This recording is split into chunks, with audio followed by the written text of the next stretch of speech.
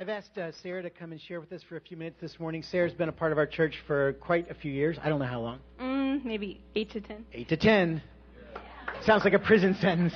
8 to 10. Well, she's being released. God's called Sarah to Honduras, and so I just asked her to give a little bit of her story, and then we want to pray for her and bless her on her way out. So thanks, Sarah. Good morning. I've been just praying more recently, like the last couple of years, for God to just open up the door for an opportunity, like an overseas opportunity, and just had that in my heart for years, but been praying more intensely over the last couple of years. And, it was in like the last 6 months over spring break, and I was just asking the Lord, what's your plan? And just kind of feeling kind of more out of frustration of, I'm not sure what it's supposed to be, and just felt like I kept seeking. And at the end of that time, or during, around March, I just felt like the Lord gave me 3 phrases, like New Life, Orphanage, and Honduras. And then so I went ahead and Googled those phrases, and the first thing that popped up was New Life Children's Home, which was an orphanage that reaches out to orphans from the street and like abandoned and abused orphans. And they teach them, at that point, all I knew was that they had a school for them. And I'm a teacher, and I'd gotten my English certificate, so I thought this is a perfect fit. So I went ahead and contacted them. It took me a while to hear back from them, and that was kind of another story. But when I finally heard back from them, there was just a really neat heart connection for me with the lady, and that was prayed for me too. So that was just really neat. And then she said, we've been interceding for the Lord for him to just send us his handpicked ones. Like at the same time, they were short-staffed, and the Lord had put me on their heart. And so that was, I've been asking for more help. So that was really neat. And I was kind of scared. Like, would she really think that this was, what would she think about this story, about the words and different things? But she said, no, we believe in supernatural encounters, and we're spirit-filled, and we pray for our kids to be, filled with the Spirit and stuff too. So, and then it was just really cool because not only do they have the school, they teach English, but they also do a lot of other ministries close to my heart, like door-to-door evangelism, and they pray for the sick, and they do like ministry to a garbage dump. So just a lot of different puzzle pieces coming together into one ministry. So it was super exciting and encouraging. So that's kind of the main point. So I leave for a couple months to kind of help them finish out the school year, and then I'll be back for the holidays, and then back there more permanently. Like their school year is February through November. So yeah, that's the main point. We'll pray for you. If any elders or staff members, if you guys want to come up, and we'll just, why don't you guys stand and just extend your hands as a sign of your blessing to Sarah. We send Sarah as a part of us. Holy Spirit, thank you for your presence here. And thank you for your calling upon Sarah. Thank you, Lord, that you spoke to her. We thank you for the promise. Your sheep hear your voice. They listen to you and they obey. And so we just bless Sarah's obedience. We bless, Lord, even the use of Google to give her direction. We thank you, Lord, that you can use anything to call and empower your children. So, Lord, we ask in the name of Jesus, send her from us as a part of us. We impart to her as her family, as this body, everything, Lord, that you've given to us, your presence, this heart for worship, the love and the power of God. We ask, Lord, that you bless her to bear the presence of God into those places in Honduras. Lord, provide for her and love her well through us and others, and show the world your love through her. We pray in Jesus' name. Amen. Thanks. Thank you. Thanks. Yeah. Okay. We're going to, Mary Lou Beeson, one of our elders who is over missions, is put together a reception for Sarah. So right after this service, there'll be a reception in the community room. If you want to hear more about what Sarah's doing, you want to help in her mission or be a part of her prayer team, that would be great. It's my privilege to introduce our speaker this morning, Robbie Dawkins. Robbie, you want to come up? I won't take any of Robbie's time because I've given him full freedom. So I don't know when the football games are today. Don't worry about it. We have communion up here, but I'm not sure if we'll get to it. So if at the point when you feel like it's time to commune with God, you're welcome to take communion. I mean it. So Robbie's a guy that I've known for days. Yeah, we've been friends for days. And Robbie spoke with our youth at the youth retreat. We just had an awesome time. And here's what I know about Robbie, for sure. He loves Jesus with all his heart. And he has a passion to express the love and the power of Jesus to the world. basically everywhere he goes. And so if you've seen the movie Father of Lights we showed here earlier in the year, Robbie was in that, and he hangs out with gang people and Jesus. They all hang together. And so let me just pray for you, and you bless us with the word. Thank you, Lord, for your presence within Robbie, for your good work that you have done and you are still completing. I just ask that you fill him again with the Holy Spirit. Let the kingdom of God come down upon him. Righteousness, peace, and joy in that Holy Spirit. Lord, speak through him to us. And I ask that we would have open and receptive hearts. Courageous spirits. In Jesus' name, amen. Amen. Well, I appreciate the invitation to come here. We had a great time with the young people yesterday. And had a great night's sleep. All 3.5 hours of it. Thank God for caffeine. I asked them if they had an IV that I could just hook up and carry around with me, but they don't do that at Starbucks. So unfortunately, I just had to do it with a cup. Really quick, let me point out, we've got some resources for you back behind here at the table. Randy mentioned Father of Lights. We've got that. Also Furious Love back there, and that's where we went to witchcraft festivals and psychic New Age fairs and stuff like that. And those are really fun to go to do ministry. We're actually we're not supposed to be talking about what we're doing in the next movie, but it'll be a bit of that again in another part of the world outside of the U.S., and so I'm really excited about that, and leave first part of next month for that portion. And so anyway, so that's going to be cool. But really quick, let me point out, I want to tell you something about Father of Lights, kind of an update, but let me tell you about a couple of resources we've got back there. My wife will be here any minute now, and she'll be probably slipping in the back or slipping in the baby room or something like that. You want me to tickle myself? What does that mean? My mic is not on? Really? It sounds like it's booming to me. Really?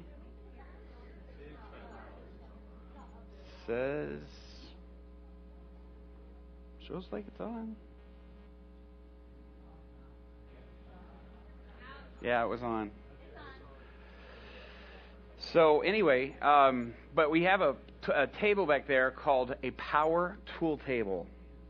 And that's because I'm a guy. And we can't just call it like a tool table. You got to call it power tools, to make it sort of a guy thing. And I did a conference with Randy Clark in November called Empowered to Heal. And this we did 7 sessions, and so there's 7 DVDs here. If you don't know who Randy Clark is, he was kind of the spark plug guy for the Toronto Blessing and what's happened there, and has been that actually all over the world. The Lord's really used Randy in incredible ways. One of the things I really appreciate about Randy Clark is all of the stuff that he teaches on healing is still the old classic Vineyard 101, 201 healing school stuff. None of it's really changed. He's tweaked a couple of little things in there, but it's really, really classic. I mean, he's stuck true to that more than honestly than any vineyard pastors that I know. And so it's really good. And then my part just added the umph and bam to it that Randy didn't bring. No, I'm just kidding. But anyway, we have these for you back there if you would be interested in that. I also did an 8-part series. This is a CD. This isn't DVDs, called The Kingdom of God. Vineyard Resources had asked me to do a thing on the practical application of kind of a series of kingdom teaching, not just in theory, but also in a life of practice. And so we did that. It was supposed to be a 6-part series, but I'm such a blabbermouth that it turned into an 8-part series. So it's about 7.5 hours of teaching on the kingdom of God. And also, we have a book that'll be back there afterwards called Healing Ministry. If you do not have that book and you're interested in healing, you need to get it. Because Healing Ministry is written by a guy by the name of Jack Moraine, who pastors the Gilbert Vineyard in Phoenix, Arizona. And it is just a really good book on healing. And it's real condensed, but gets really to the point. I got Bethel to start carrying it and Randy Clark to start carrying it because it's just that good of a book. And so anyway, and then also Dan Smith is also a vineyard pastor out in California, and he wrote a book called The Wind and the Rudder. this is a really good book. And it's really good. The only part that I don't like in here is it says, how do we live in the power of the Spirit without becoming weird? I think that's a lie. Because I think if you live in the power of the Spirit, somebody's going to think you're weird. That's just all there is to it. So, nice try, Dan, but most of the people he talks about in this book, I would say are weird. I got to be honest with you. So anyway, but it's a very, very, very good book. And of course, the wind and the rudder is the Spirit of God, and that's the point that he makes, sort of, in the boat analogy. And then again, we've got Father of Lights back there. How many of you saw Father of Lights? Cool. So we have copies of that. We also have the deluxe versions. With the deluxe versions have stuff that didn't make the movie, and so there's a whole section on the vineyards in Siberia. And there's a testimony of a woman that was raised from the dead that is worth seeing just all by itself. But also, I led this guy who was the communist leader over all of Siberia to Christ in a pub one night, just when we were there. A friend of mine, Chris Simmons, who pastors a vineyard in Brighton, England, he looks at me and he goes, do you know who that guy is? And I was like, no. And he's like, he's the communist leader, a former communist leader over all of Siberia. And he goes, you want to meet him? I said, yeah. And he introduces him to me. And he says, the guy's name is Victor. He goes, Victor, this is Robbie. Robbie, this is Victor. He goes, Victor, Robbie's like this prophet guy from Chicago. He's about to tell you stuff about your life nobody else knows. And he goes, have a go at him, Robbie. And he walks away. Just threw me right under the bus. And I told him 3 things that the Lord showed me, and it turns out they were very specific, very detailed. When I'm saying them, they didn't sound specific, they didn't sound detailed. But it just totally filleted Victor right there, and he ended up giving his life to Christ right there in this pub. And so it's a really cool story. I'm going to give these to Jacob. Let me this is my assistant, Jacob, who's helping me here. But let me tell you a follow-up from Father of Lights. Is we were, and the thing that's really, really cool is we had worked really hard for some time to set up that meeting with the gang leaders. And what you have to understand is the Latin Kings is like the largest gang throughout the Chicago area, outside of the Mafia. Mafia would be the largest gang, honestly. But outside of the Mafia, the Latin Kings is the largest gang. It's really one of the largest in the United States, with chapters in New York City and also in L.A.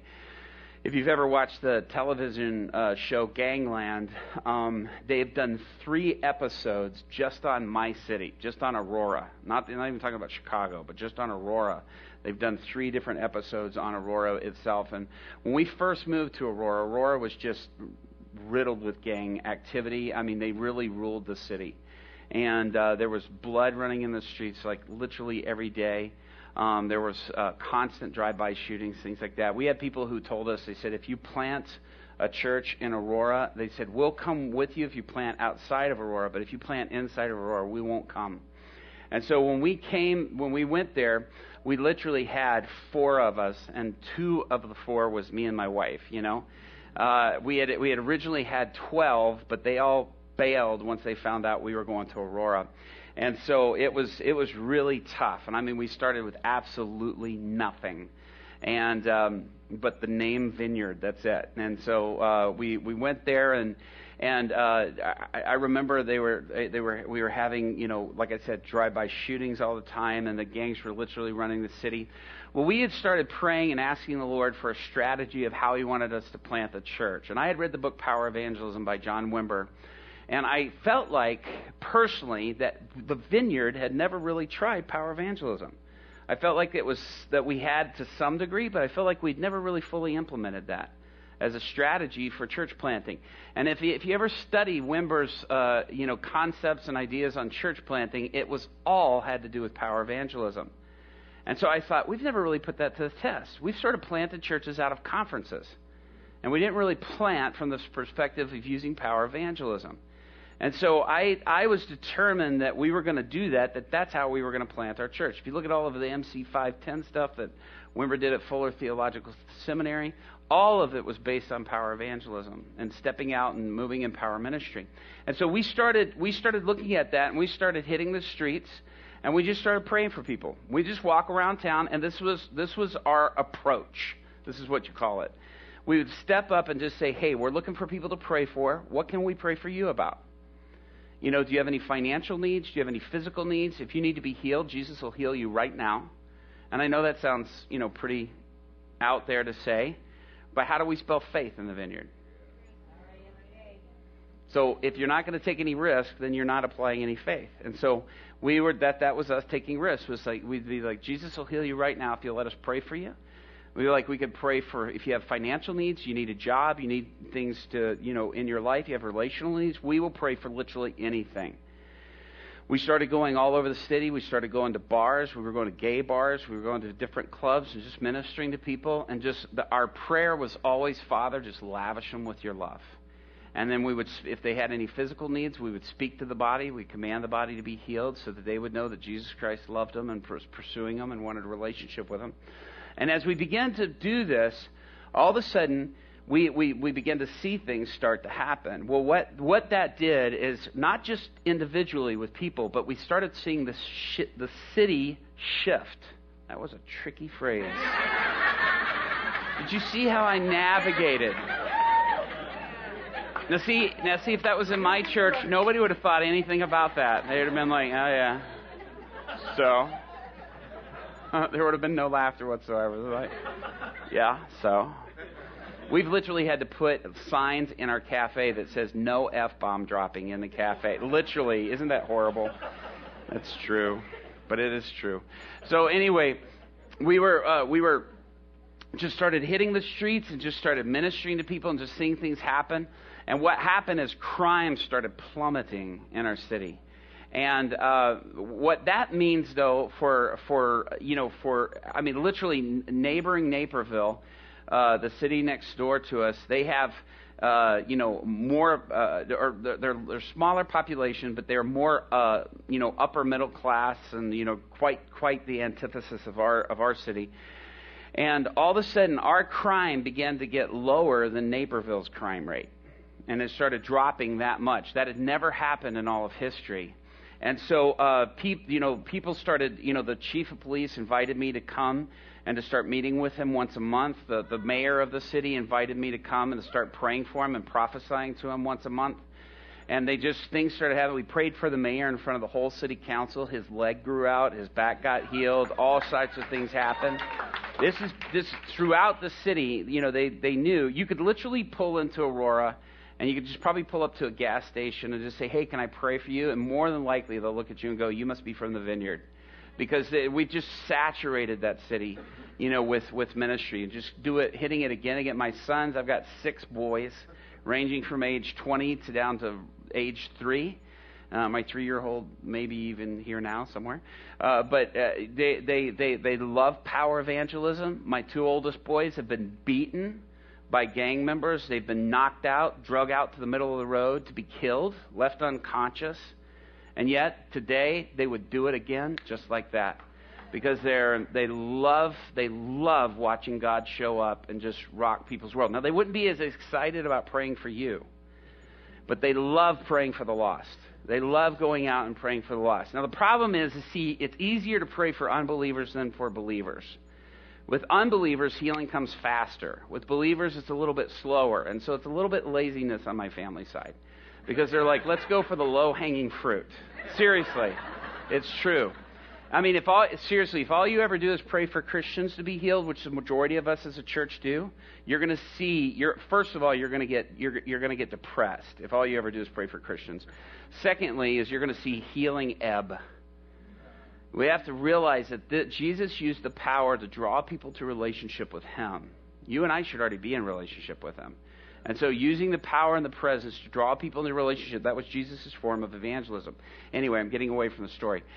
So what happened is that we just started saturating the city, and so the gangs began to get really angry. And so they were threatening to start a war with the police department, and they were threatening to start a war with rival gangs, and they were threatening that 2012 would be the bloodiest year in all of Aurora's history because they were losing respect in the city. And in gang lingo, respect means fear. If you fear me, that means you respect me. And that's how they see it. And so that's what it meant for them. And so they were losing respect because nobody was fearing them anymore because their influence was just dropping like crazy. And so what ended up happening is we had that meeting. We brought these guys in, and these were the top leaders, not just in Aurora, but in the Chicago area. And Sam, the guy with the glasses, if you saw the movie, he was the big guy, in it. And you just, of course, if you see the movie, you see Sam's transformation. I mean, watching him from the time he was in our church to when he was in the park, it's just like daylight and dark. And we would see, but anyway, all of them they all get healed. They all give their lives to Christ. But they walk into the church and they're pointing out all the bullet holes in our building, and they're pointing out all the places where they had shot up the building at different times. And they're like, we dropped a guy right on the front lawn of your church way back in this year at this time. Dropped a guy means they did a drive-by shooting and killed somebody on the front lawn of the church. And so they were pointing out all this stuff, and that was all an intimidation tactic.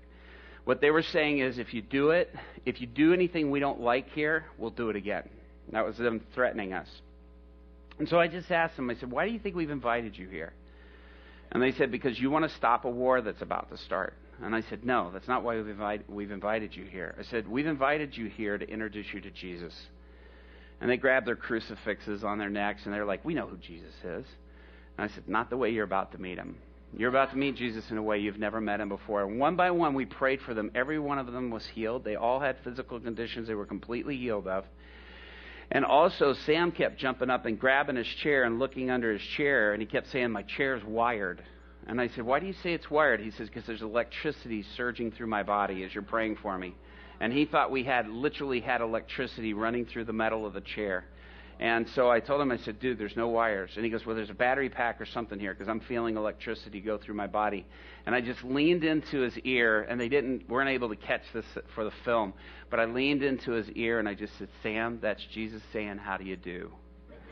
He's introducing himself to you, and he's inviting you to a relationship with him.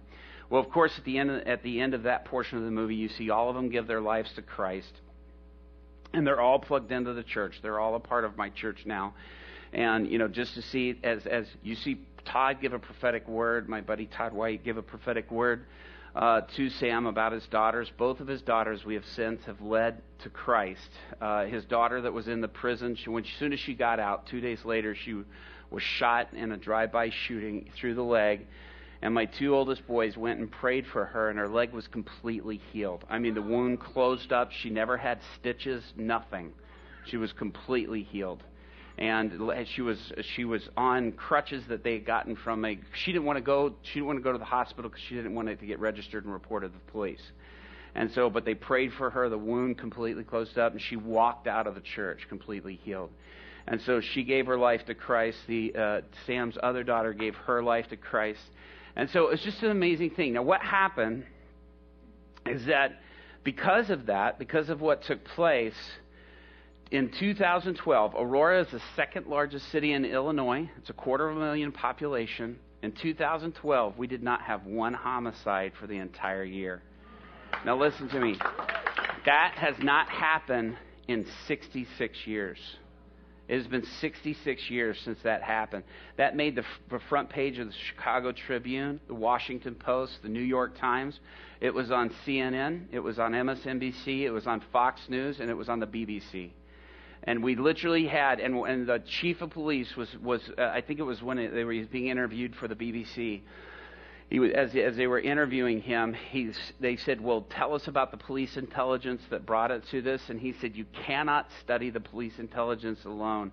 He said, you've got to study that little Vineyard Church. He goes, they were a big part of the contribution of seeing this city transformed.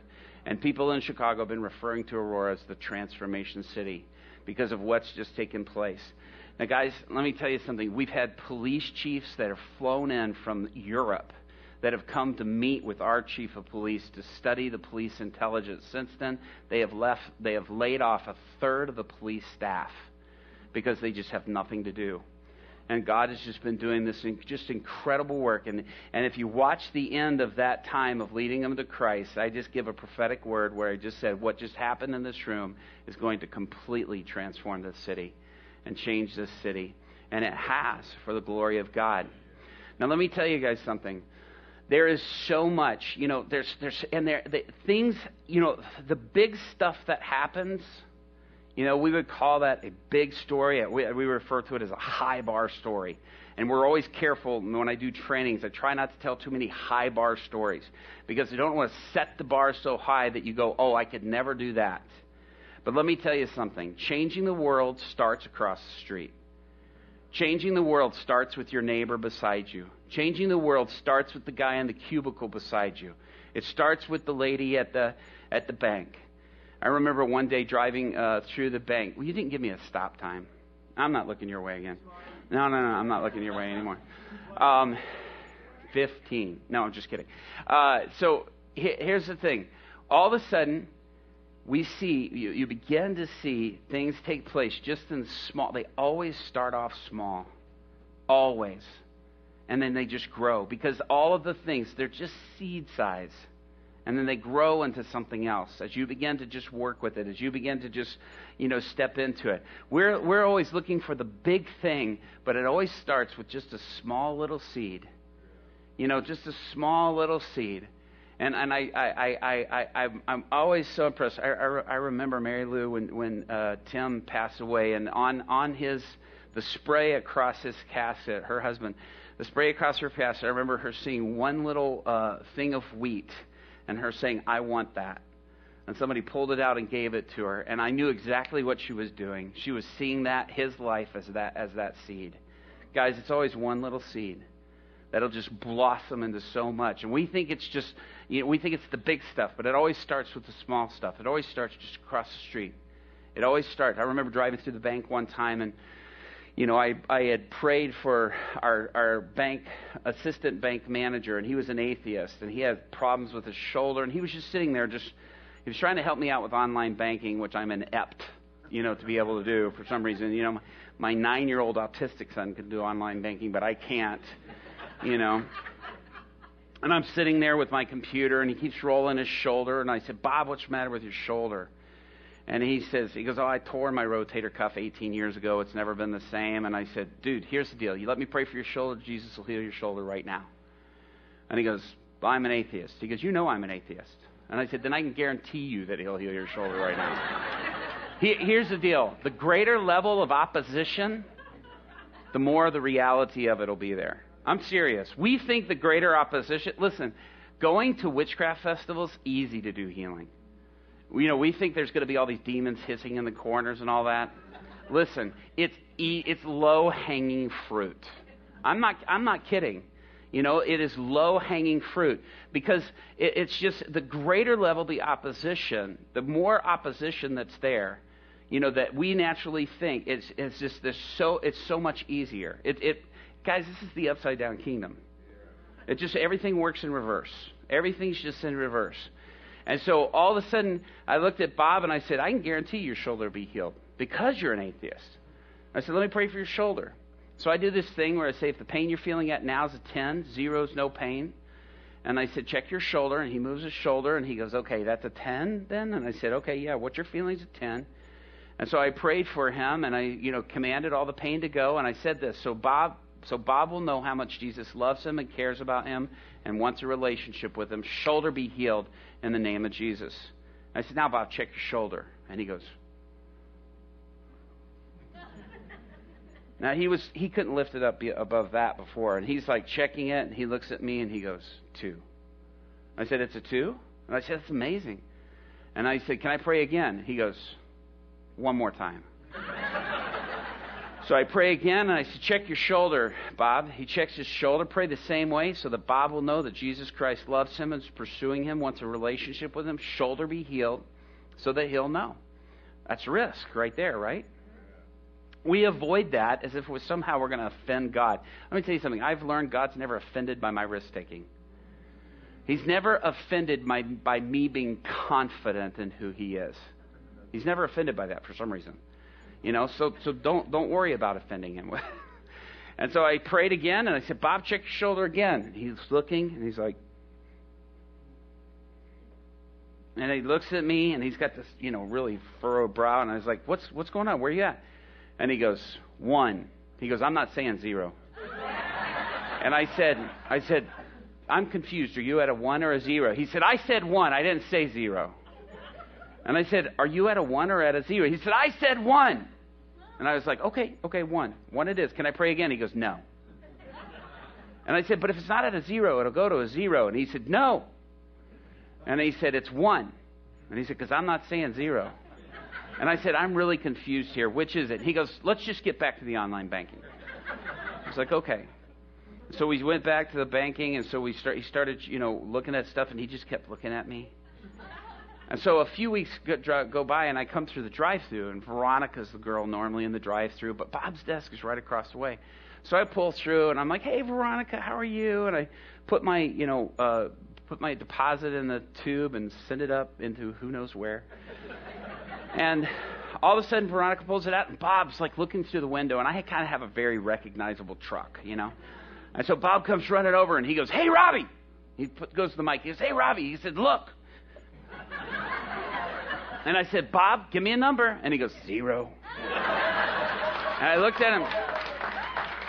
I said, hey, Bob, don't forget what I told you. He goes, I know. Jesus Christ loves me and is pursuing me and wants a relationship with me. I said, never forget it, Bob. I said, at any time we can pray that prayer. You could do that right now if you want to. He said, I'm thinking about it. I'm thinking about it. And Veronica goes, oh, my gosh. She goes, did you heal Bob's shoulder? And I said, well, I prayed for Bob's shoulder, and Jesus healed his shoulder. I said, and she goes, oh, my back's killing me. For 3 years, I was in a car accident. She goes, would you pray for my back? And I said, yeah. I said, let me come park, and I'll pull in. And she goes, no, I'll just send you the tube. Pray in the tube and send it back over here. That's exactly what she said. And I said, no. I'll come in, and I'll pray for you. And so I came in, and so I started praying for Veronica. And I said, Bob, come here. And so Bob's like, well, what are you going to do? My shoulder's fine. And I said, no. I want you to pray for Veronica. And he goes, well, I'm still an atheist. I said, oh, come on, Bob. Put your hand on her back. So he puts his hand on her back, and I said, just repeat after me. Father, I thank you for healing power. So that Veronica will know how much you love her and care about her. Back be healed in Jesus' name. And so that I'll know that Jesus Christ loves me and still is pursuing me. And he's repeating all this. Back be healed. And so I said, now, Veronica, check out your back. And so she leans over, and she's moving, and she goes, it's 3. And Bob's like, really? Are you sure it's 3? He says, is it not 0? And I was like, nah, Bob, I don't think she was doing what you're doing. Let's pray again. So he puts his hand back there again, and I said, just repeat after me. And he repeats after me. We did it 2 more times, and it goes down to a 0. And she's crying, and I looked at her, and I said, now, Bob, here's the deal. What Jesus just used you to do for Veronica, he's offering to use you to do that very same thing for the rest of your life. He's offering to use you that way for the rest of your life. And I said, Veronica, what Jesus just did for your back, now he's offering to do for your entire life. I said, would you like to do that? Would you like that relationship with Jesus? And she said, yes. And we prayed there, and she accepted Christ right there. Bob's still thinking about it. But, Veronica moved forward with it, but he could not deny it. And he goes, this changes everything. He goes, I can't say I'm an atheist anymore. He says, but I'm still considering all that other. Guys, let me tell you something. We sort of think when we look at the Bible, because many of us grew up in church, that that these guys knew what was going to happen next all the time. You know what I mean? How many of you grew up in Sunday school, catechism classes, children's church? How many of you remember flannel graph? You remember the blue board and the cartoon cutout characters that would stick to the board?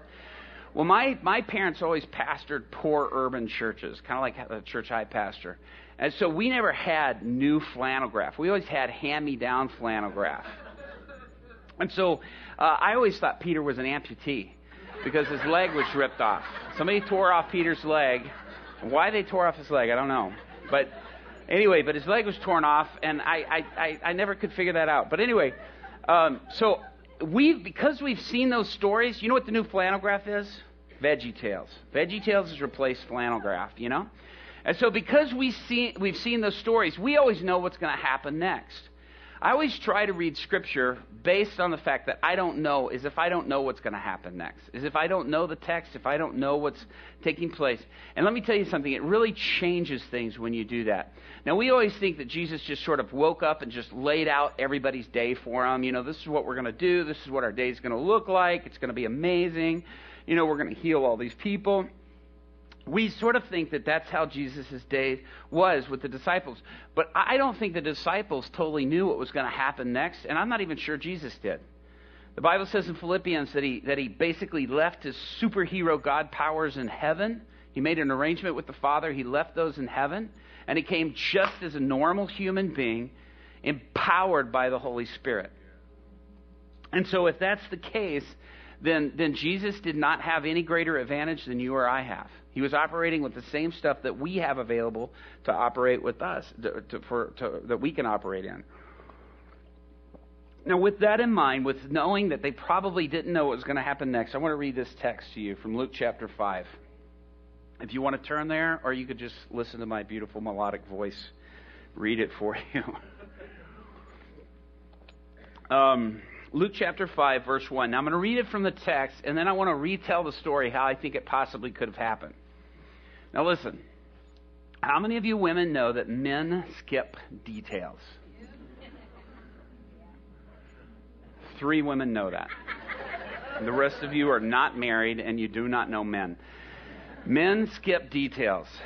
They just do. I was in June. I was on a 3-week trip to Zimbabwe. My wife picks me up at the airport, asked me how the trip was. I gave her in 15 minutes what happened for 3 entire weeks. We skip details. It's sort of in our job descriptions, I think. Luke is a man. Okay? So let's just pretend he skipped some details, and let's also pretend that, that we can fill in the blanks, here, and let me fill in the blanks for you. But let's read what the text says first. In verse chapter 1, it says, "One day as Jesus was preaching on the shore of the Sea of Galilee, great crowds pressed in on him to listen to the word of God. He noticed 2 empty boats at the water's edge, for the fishermen had left them and were washing their nets. Stepping into one of the boats, Jesus asked Simon, its owner, to push out into the water. So he sat in the boat, and he taught the crowds from there. When he had finished speaking, he said to Simon, 'Now, let's go out to where it's deeper, let down your nets, and catch some fish.'" Now, by the text, how many fish had these fishermen caught the night before? 0. They had no fish. Anybody ever know any professional fishermen? Fishermen without fish are grumpy, irritable, and not fun to be with. Okay?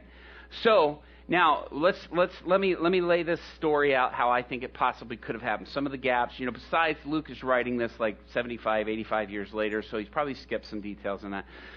So here he is.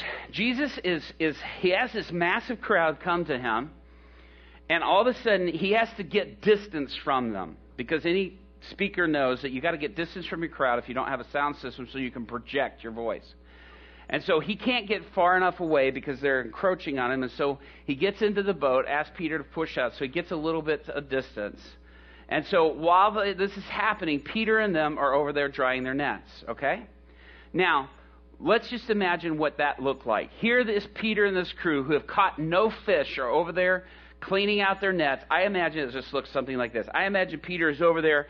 "Come on, get that trash out of those nets. Get that seaweed out of there. Is that a Coke can? Pull that out. Get that bicycle tire out of there. Another tennis shoe. Have you got to be kidding me? People throw their garbage in this lake. We're trying to catch fish. No wonder we can't catch any fish with all this trash in the air. We've got to go home. I've got to talk to my wife. She's going to say, 'Where's the money? Where's the fish?' I'm going to say, 'We don't have any money. We don't have any fish. And my mother-in-law lives with us.' She's going to say, 'I told you should have married Barnabas. He's an accountant. He's got a paycheck. He's got some money. I hate this job. I hate these boats. I hate these nets.'" Now, I know that Luke didn't say any of that. But work with me. Remember, men skip details, okay? About that time, Jesus walks up and he says, "Hey, Peter, would you lend me your boat?" I imagine Peter turns and looks at him and says, "You know what? You can have the stupid boat. I hate that boat. I hate these nets. I'd sell that boat on eBay for $5 if it was invented already. Or chop it up and sell it as firewood. Yes, please, take the boat." And Jesus is like, all right. So he climbs in, pushes a little bit out, and then all of a sudden, he starts preaching, and about the time he starts to wrap up, right as they get the nets perfectly clean, And they're hanging to dry, ready for them to go home so they can sleep because they've slept none the night before. All of a sudden, Jesus looks at him, says, "Hey, Peter, I've got an idea. Let's go fishing." I imagine Peter looks at him and goes, "You're not from around here, are you? You know, the sun is out. The fish go down when the sun comes out. If we go out there, we're not going to catch anything because all the fish are on the bottom. That's why they call them cold-blooded creatures. You see that yellow disc in the sky? That's called the sun. And when it's out, we are in the Middle East. It's hot. They go low. There are no fish out there to catch. You need to go build an armoire or something because you know nothing about fishing." But then Peter says something profound. He says, "But because you say so, we will. Because you say so, we will." Can you imagine Peter going back to his crew and saying, "Come on, guys, go with me out there. Come on, get the nets. Let's go back in the boat." They're like, "Peter, you're crazy. No, we're not getting in the nets and getting in that boat. We're tired. We need to go sleep so we're ready for tomorrow night. Are you nuts? Have you lost your mind?" And Peter's like, "Please, come on, guys. Just come with me. I told him we would. Come on. Maybe he'll give us a tip or something." They're like, "No, Peter." And he's like, come on. And finally, just to shut him up, they're like, "All right, we'll go with you. But this is ridiculous." And they start climbing in the boats back with the nets. And then all Peter's fisherman buddies are watching, and they're like, "Peter, what are you doing? You're not going fishing, are you? Are you listening to the carpenter? He's crazy, man. Don't take your boats out there. Have you gone mad?" And Peter's like, Yes, I have." "Are you going to take your boat out there, Peter?" "Yeah. Yes, I am." "Peter, you know there's no fish out there, right?" "Yes, I do. I swear I do. I'm a professional. I know what I'm talking about." "Are you crazy? Don't go out there." "No, I said because you say so." And he's rowing out and his head's down in shame as they laugh at him from the shore. And then he gets out to the middle of the lake. And he's like, "All right, you don't know what fishing looks like, obviously. So you want us to show you. You take your net and you drop it over the side. And you wait for fish that are not there. Because they're all at the bottom of the lake. But this is at least what it looks like. You better give me a tip. This is what it looks like. You wait for fish and wait that never come." And then Jesus looks at him and he goes, "Peter, I know what's wrong. You see, you have your net on the wrong side of the boat. It's simple. If you just pull your nets up and walk over to the other side of the boat, you catch fish." I imagine Peter looking at Jesus and going, "Really? Really? Let me get this straight, Jesus. You think 8 feet over on the other side of the boat, right under the brim of the water, there's a school of fish down there going, they have their nets on the wrong side of the boat. If they put their nets over here, they would catch us. They don't know. They'll never know. Trust me, Jesus, that's not happening. You need a hammer or something because you know nothing about fishing. But because you say so, we will." Can you imagine him talking to the crew? They're like, "No, Peter, this is embarrassing. All the other crews are watching back at shore." And he's like, "Pull the nets up." And they're going, "Peter, what are you doing? You think there's fish on the other side of the boat?" Peter's like, "No, I don't. I swear to you, I don't." And then he drops the nets over. They're like, "Peter, you're crazy. Are you listening to a carpenter on how to catch fish?" "Yes, I am." And you know the story. He drops his nets, and all of a sudden, he's like, "I need We got fish! There's fish! He's like, pull the nets up. They pull it up. They drop the fish in the boat. He's like, drop it down again. They drop it down again. It fills up again. He's like, they were under there all night long, laughing at us as we were on the wrong side of the boat. Drop it down again. The Bible says he fills the boat full of fish. And then it dawns on Peter, I've got another boat back at shore. And he's like, hey, get that boat out here. We got fish. Not that side, the other side. Put an X on it. That's the sweet spot side. And all the other fishermen at shore are going, crazy Peter's right. Get the boats out there. They're all right. No, the other side. What Jesus is telling them to do makes no sense. It's embarrassing. If they're wrong, it's humiliating and it's foolish and stupid. But because you say so, we will. Both boats so full of fish that the Bible says they barely make it back to shore, almost sinking the entire way. What did Peter want? Fish. What did Jesus give him? Fish. And all of a sudden, Peter realized as he got back to shore that his skill and his ability made no difference whatsoever. It was the presence in the boat that made all the difference. The presence that was in the boat is what made all the difference. Peter, this hits Peter hard. He realizes, I'm a professional fisherman. I know my trade, I know my skill. And none of that worked. But at the presence on my boat, that changed everything. And Peter realizes this must be a very holy person. And the Bible says he climbs out of the boat, he drops to his knees, and he says, Jesus, you're too good. I'm too bad to be this close to you. Jesus, the best thing you could do right now is just go away from me. You stay around me, you're not going to like me that much. I'll disappoint you. I disappoint everybody. Yeah, Jesus, the best thing for you to do is just go now. That's what's best for both of us. And Jesus looks at Peter and he goes, oh, Peter, you've been going after the small catch your entire life. You've been going for minnows. I made you for the big catch. I made you to catch people, not fish. You see, Peter wanted what? Fish. You know what Jesus wanted? Because you say so, we will. Because you say so, even when it doesn't make sense.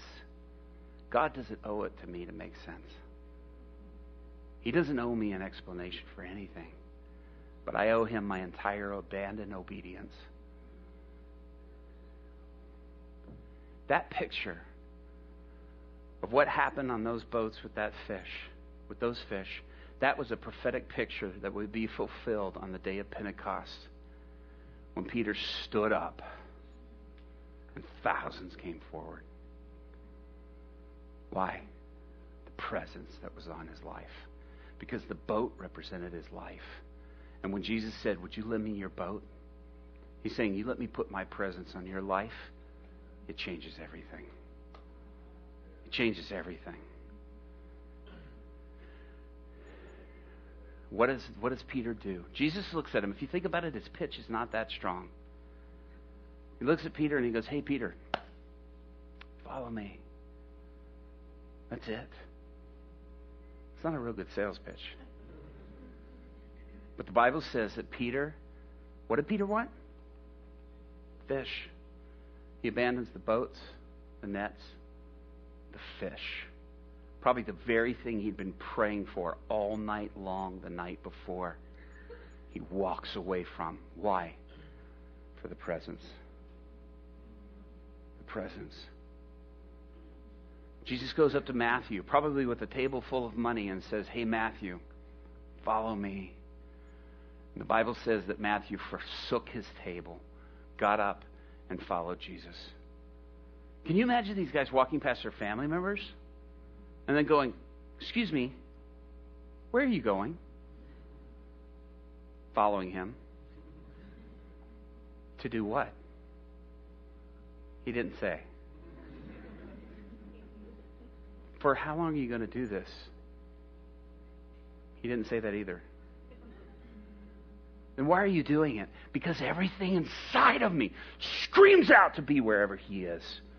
I don't care where it takes me. I don't care what I look like. I don't care who laughs at me. I don't care what people think of me. I belong wherever he is. My life is in hot pursuit of that.